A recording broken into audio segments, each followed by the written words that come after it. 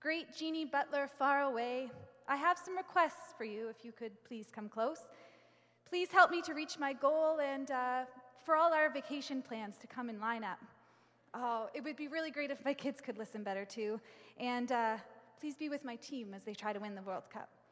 Great Jeannie Butler, thank you so much for all the abundance I have in my life.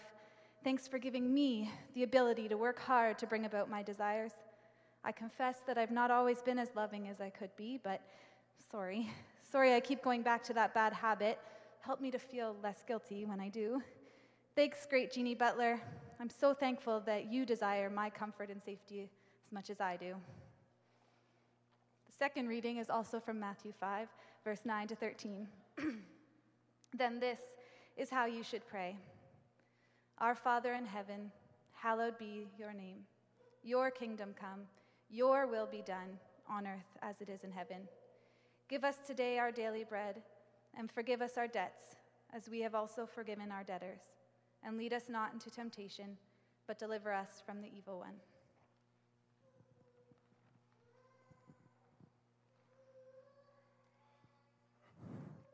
I don't think that's in the Bible. Was that really there? Both of these prayers are really familiar to me, at least. One of them is pretty in line with how I often pray and communicate, and the other one is the prayer that Jesus taught us, specifically the one that's written in the Gospel of Matthew. And my name is Graham. For those of you I don't know or haven't got a chance to connect with, I'm the youth pastor here and recently have started in full-time looking at spiritual formation in our church as well. Somebody came up to me this morning and said, "How are you doing with the hot weather?" And a couple weeks ago I was up here and I made a comment about wishing it was still sweater weather. And some of you have come to me and patted me on the back and said that you agreed, and others of you have made fun of me. So I just want to make it abundantly clear. I live in a community house, and one of our housemates is from Colombia. And when your Colombian housemate comes home complaining about how hot it is outside, this is not just a chubby white guy problem, all right? It is a hot day, and you all need to accept that this weather is not good. There's something wrong with it. So this morning, we're going to reflect on the prayer that Jesus taught us to pray in the Gospel of Matthew. And I want us to pay special attention this morning to the order at which he lays out this prayer and the implications of what we're saying when we use these words. Our prayers shape how we know and engage with God and our calling as Christians. So it's important to pause, I think, and consider how and what we're praying, and if it is a productive effort. If we learn to pray this Lord's Prayer, the prayer that Jesus taught us seriously, it may bring about the greatest life we could possibly have. Not easiest, but greatest. And our second big point, other than order and significance, will come a bit later, so stay tuned. I love this prayer. Rachel and I used the Lord's Prayer as the scripture passage that guided our wedding ceremony. This, to me, is just a really formative, shaping prayer that we wanted to use as kind of a model and a mission for our marriage going forward. And I think it calls us to a place that we're not at yet.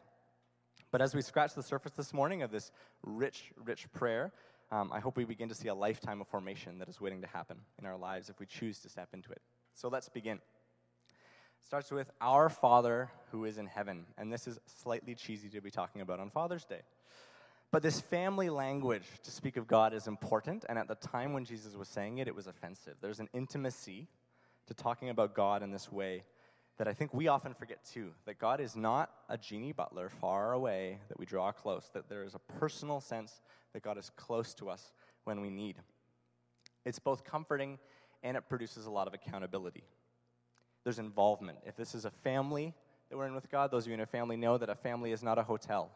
There's some expectations on everyone involved in the family to participate and be part of what's going on to create a healthy intimacy that's there.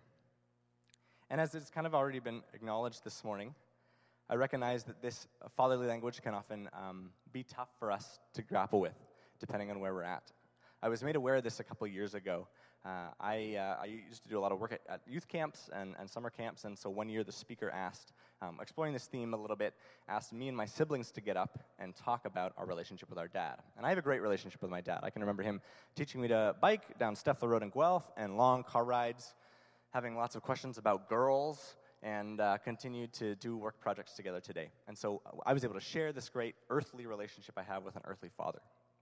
And then right after, we got up and talked about a healthy relationship that we have. A good friend of mine who I've been kind of walking through life with for 17 years got up.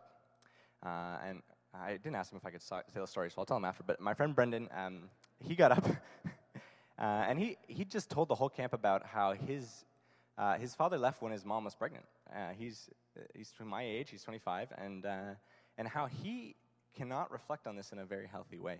That he has had to grow up without knowing his dad, and this man was someone who just didn't want to get to know him. And so there's some baggage for him in this. And so I recognize that this is something that not all of us can say this morning. And that this tough language is hard to pray out if we don't mean it when we say it today. The other thing in this line that I think is important, that'll come up throughout the prayer that I think we sometimes forget, is that it's a plural language. Our Father. There's community and plurality here, right? My relationship with God is in some way tied up with your relationship with God. God is 3 in 1, this relational divine dance, and we're invited into this banquet or soup kitchen, depending on how we look at it, that the Trinity is putting on. This is our God. We're invited to the same meal, no matter what neighborhood we live in, our station in life, or who we voted for in the provincial election. We all have to come to the same table here, and I think that's something we need to be reminded of. Sometimes we come to dinner for the sake of our parents and hope that we don't have to deal with that other person at the table and be reconciled to them. And so maybe it's hard to say this line this morning too. Maybe we shouldn't pray this if we can't say it honestly. The prayer continues with, hallowed or holy be your name. And hallowed is a weird word that I never use in my ordinary context. I know it in two contexts, one of Halloween and the other the finale of J.K. Rowling's Harry Potter series with the Deathly Hallows. Holy is another word that we say a lot in church that we don't use in a lot of other places. And looking at this word, it's this idea that it is a greatly revered or respected thing. And this word is also tied up in this idea of sanctification. In the Old Testament, there's these laws that dictate, are you in a place of good standing with God? Is there a sanctified space that you've carved out, a void of blemish? And so it draws this up for the people that Jesus is communicating with. And so I do want us to pause and reflect on how we can dirty the name of God and make it potentially unclean in the way we use it, the ways we disrespect it. There's the obvious profanity. I think Jesus Christ has the sole honor of being the only person that we've ever turned into a swear word. And there's that kind of way of certainly profaning the name of God in unright ways. But I think there's other ways we do that too. I think there's indeed, right? If we're extending this parental image of a father, I can disrespect God in the way I treat God's other kids. That's a reflection of how I view the father and maybe how I'm in relationship with the father if I'm disrespecting that father's other kids. And what about the things that parent has created? What about the work of its hands? We read in Genesis that God declared the whole world good after every single day, and then we came along and it was still good. And we're living through a time where we're finding more and more extinction happening all around us in the pursuit of whatever this is that we're all kind of tied up in.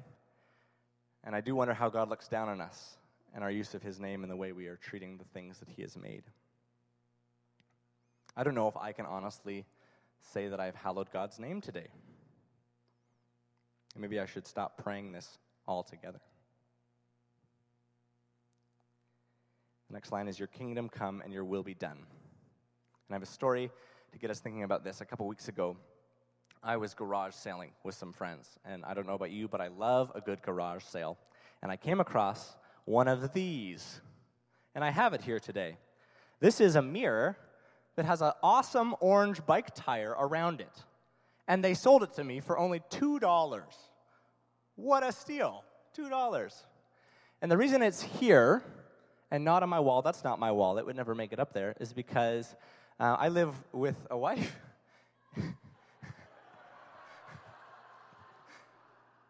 And I'm thinking it was $2. Mirrors are helpful, and we like bikes. We've got some other bike-themed decor in the house. And Rachel thought, she was away for the weekend, and so we talked about it after. She thought, it's a tire, and it's orange, and there's no other orange in our living space whatsoever. And so there was this sense that we had this little minor discussion, and it was thoroughly in the basement for a while, and now it's here. I'll be selling it after church for only $10 if you want a great bike mirror. We were both in a position where we realized we were trying to build different kingdoms. And we're building different kingdoms all the time. I'll leave this here. $10. What a steal. We have different ideas about what will make a home enjoyable, and in some ways, by submitting to one another and being in covenant with one another, we have to meet each other halfway, which in this case means that I guess my interior design skills are lacking, and I'll concede that one. This one. With God, it's a little bit different, right? It's getting in line with his kingdom. Your kingdom come and your will be done. There's a sense of ownership and submission to God in our lives. We're invited into the process of building, but building God's kingdom and the world that he has designed that we know and can trust to be extremely good. This is very different than a genie butler. We are to submit and grow in his ways and trust that this burden will be light and it will bring life and life to the fullest. Last week, we heard from a few of our community members who, in different ways, are stretching themselves to grow God's kingdom and do God's will in their corner of the world. And this will be one of our discussion questions that we can talk about with each other this morning later on. I think we're sometimes tempted in our culture to think that we are building our own kingdom, but I would push back against that and say that we're just building different kingdoms. I think that this idea that I follow no one and I'm my own man really just means, well, you're kind of just succumbing to whatever the strongest flow is that's going on in culture and the groups that you surround yourself with at the time. And I think we can sometimes lay awake wondering, how did I get here? And all these things and decisions I'm doing, are this really it? Is this the good life that I've been promised? Is this what's happening? And I think in this prayer, resubmitting to God's kingdom, we get to reorient ourselves to a life that holds some of those answers. This is hard because my will or the will of certain other assumptions about life or ideologies have their appeal to me. I don't know if I can pray this prayer today. Maybe I shouldn't pray it. Is it worth continuing on if this is where we are? And these are all the things we can't say this morning? The answer is yes. Because in the next line, we're able to partially resolve the tension we should all feel that this prayer is a tall order. I can't say it authentically right now, but in this next line, we get a taste of how we can. On earth as it is in heaven.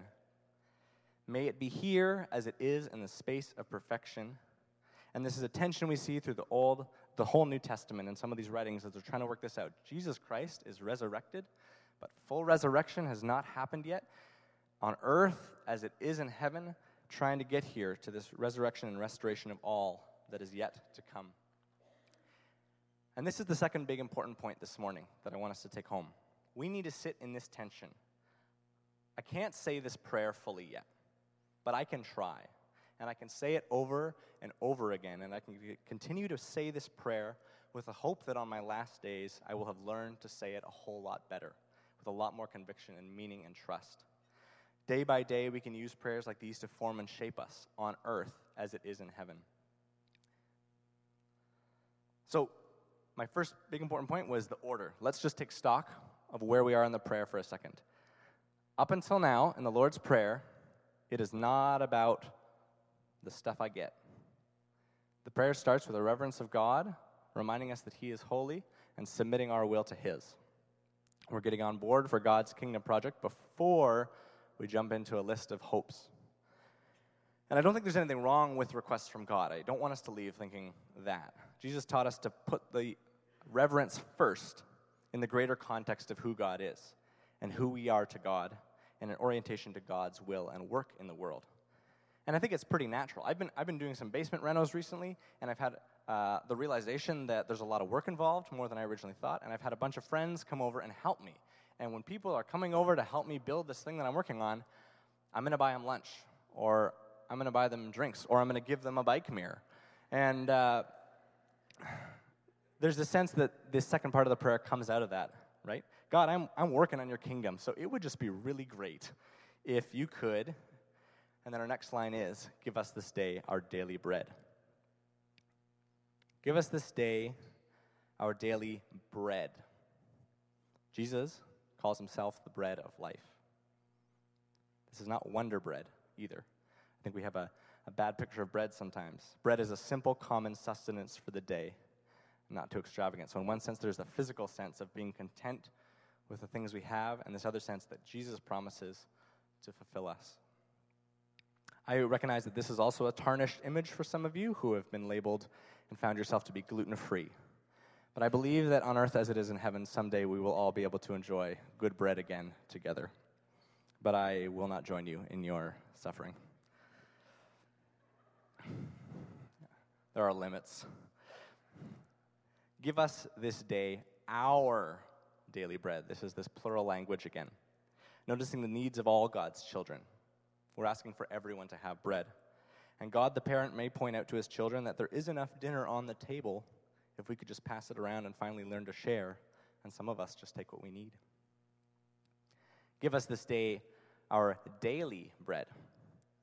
As I said earlier, Rachel and I live in a community house, and so there's 5 of us right now, and we have a very small fridge, and we're kind of just hoping and praying for the day it dies so we can go buy a bigger one. And if we've been to your house, your fridge is probably better than us, and I 100% confess to you that we've coveted the giant space you have to keep food in. In this prayer, there's the sense of relying on God daily and not storing up, and we can see that in different ways. We're reminded of manna in the wilderness, where they were instructed to daily receive the manna, and if they tried to save it for more than one day, it would go bad. There's a daily reliance and trust that we need to cultivate in God's provisions. The prayer continues, forgive us of our sins, forgive us our debts, forgive us our trespasses, as we forgive the debts, sins, trespasses of others. And this is troubling because this is the part that Jesus elaborates on right afterwards. And he clarifies in case people like me want to take it wrong and say, well, it's a little bit different. He says, for if you forgive other people when they sin against you, your heavenly Father will also forgive you. But if you do not forgive others their sins, your Father will not forgive your sins. Our relationship to God is largely played out in a relationship to other people. Whatever you do for the least of these. Bullying, hoarding, teasing, all take place out of insecurity and a scarcity model that holds us back from sharing and loving well. To fully know how forgiven we are will lead to an abundance of forgiveness to others. There's nothing to hide and hold on to for ourselves. It is abundant. In the plural language again, I think there are things we collectively need to seek forgiveness for and be forgiven for. I can't pray this prayer today, and you may not be able to either, but may we continue to pray this in the hopes that it will be on earth as it is in heaven. And so we reach the last line, and lead us not into temptation, but deliver us from the evil one. Temptation in the Gospels happens for Jesus. He is led into temptation by the Spirit, and the temptation is for his power and might to offer a quick fix to the work he has at hand.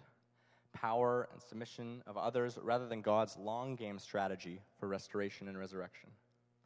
Before he dies, Jesus is tempted again, and he repeats that the Father's will would be done, not his own. Your kingdom come, your will be done. And we see Jesus model that very well. I think there are certainly lots of temptations of vices and things like that. I mean, gluttony, there's a plethora of bad options on the internet, or garage sale deals that may cause small tension in our marriage partnerships. These are certainly temptations that we face. But there's also the temptation of our will to be done quickly rather than continually submitting to this prayer. And evil, whether it's within us, in others, or in this plural R language and some of the great evil forces of this world and the unseen places that we help create or perpetuate. We pray for deliverance. Perhaps this is the easiest part of this prayer to fully mean, even if it means confronting demons. We can pray with the certainty that Christ fully submitted to this prayer and has ultimately encountered and dealt with evil. And now we live in this tension of striving for earth to be as it is in heaven. This is quite a submissive prayer, as I've said. As we unpack this, I think we all must pause and realize that we cannot fully mean this prayer when we speak it around our dinner tables, in church, or on our drives and walks to school or work. But it is forming us slowly if we meditate on the implications of our lives and world following this prayer. And that is a good thing to continue to strive for together. So let's continue to pray this together, even if we don't quite mean all of it today. And so we're going to do something this morning that we don't usually do on a Sunday that is going to make some of us feel like there's a great breath of fresh air and this is exciting, and some of us find really uncomfortable, and I really ask you to come back again next week. And that is that we are going to take the time to meditate on this prayer with some silence. Ainsley's going to play some light guitar in the background. This is not my attempt at emotional manipulation, but just recognizing that for some of us it's nice in quiet to practice and have something else to focus on. And so what I'm going to invite you to do is to get comfortable. We have a great space that actually has altar kind of kneeling benches in front of us that we don't get to use enough. And if you'd like to use one of these kneeling benches, I welcome you to. It's a posture that we don't often put ourselves in during the week. If you have room on your bench, you are welcome to lay down or grab a seat. And what we're going to do is I'm going to read out one of these lines, and we're just going to have a few seconds of pause. And I want you to think about this and try to put it in your own words, or recognize what is in the way for you of saying this right now, and where you need God's grace and help in your journey to fully submit to this prayer. So we're going to take a couple minutes to do this, and then at the end, I think we'll all stand and say the Lord's Prayer together, and then we'll head on our way to discussion. So get comfortable, and I'll kind of give us some cues as we go.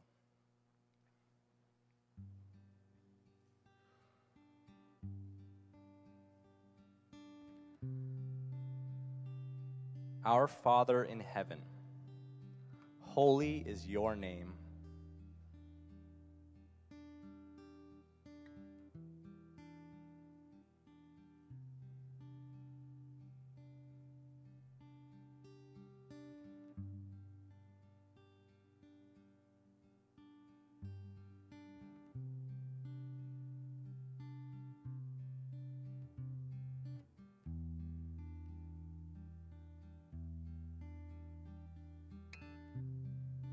Your kingdom come, your will be done.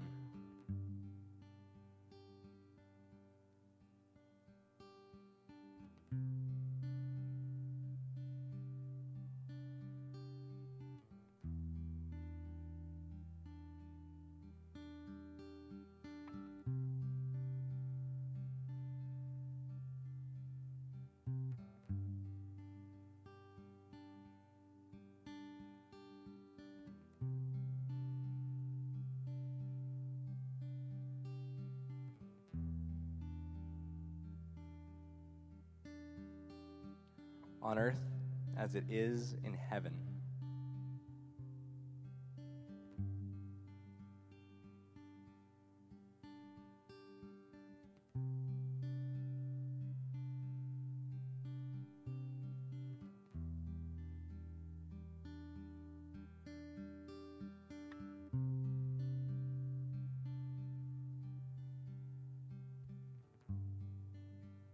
Give us this day our daily bread.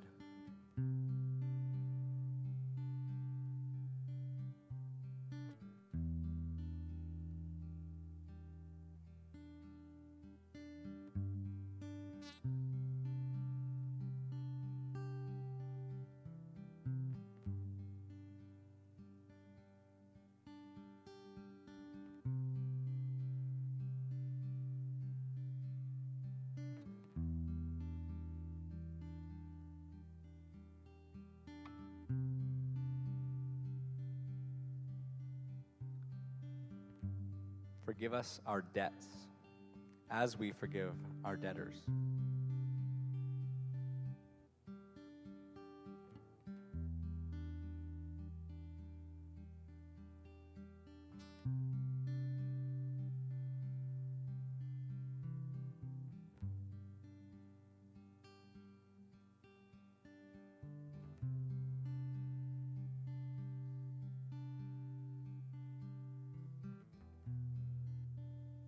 Lead us not into temptation, but deliver us from evil.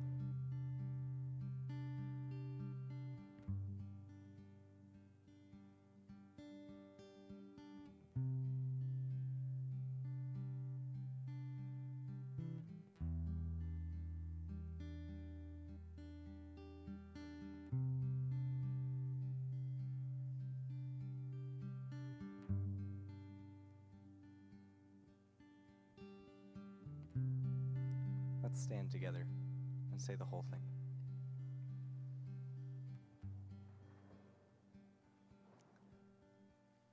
Our Father, your kingdom come, your will be done on earth as it is in heaven. Give us today our daily bread, and forgive us our debts as we also have forgiven our debtors. And lead us not into temptation, but deliver us from the evil one. For yours is the kingdom, the power, and the glory, forever and ever. Amen. Thanks for experimenting with me. We have discussion tables to dive into this theme a little bit more. If you would like to pray, we have prayer down the hallway. If this brought something up for you or there's something on your mind, we invite you to join us there. And have a wonderful week.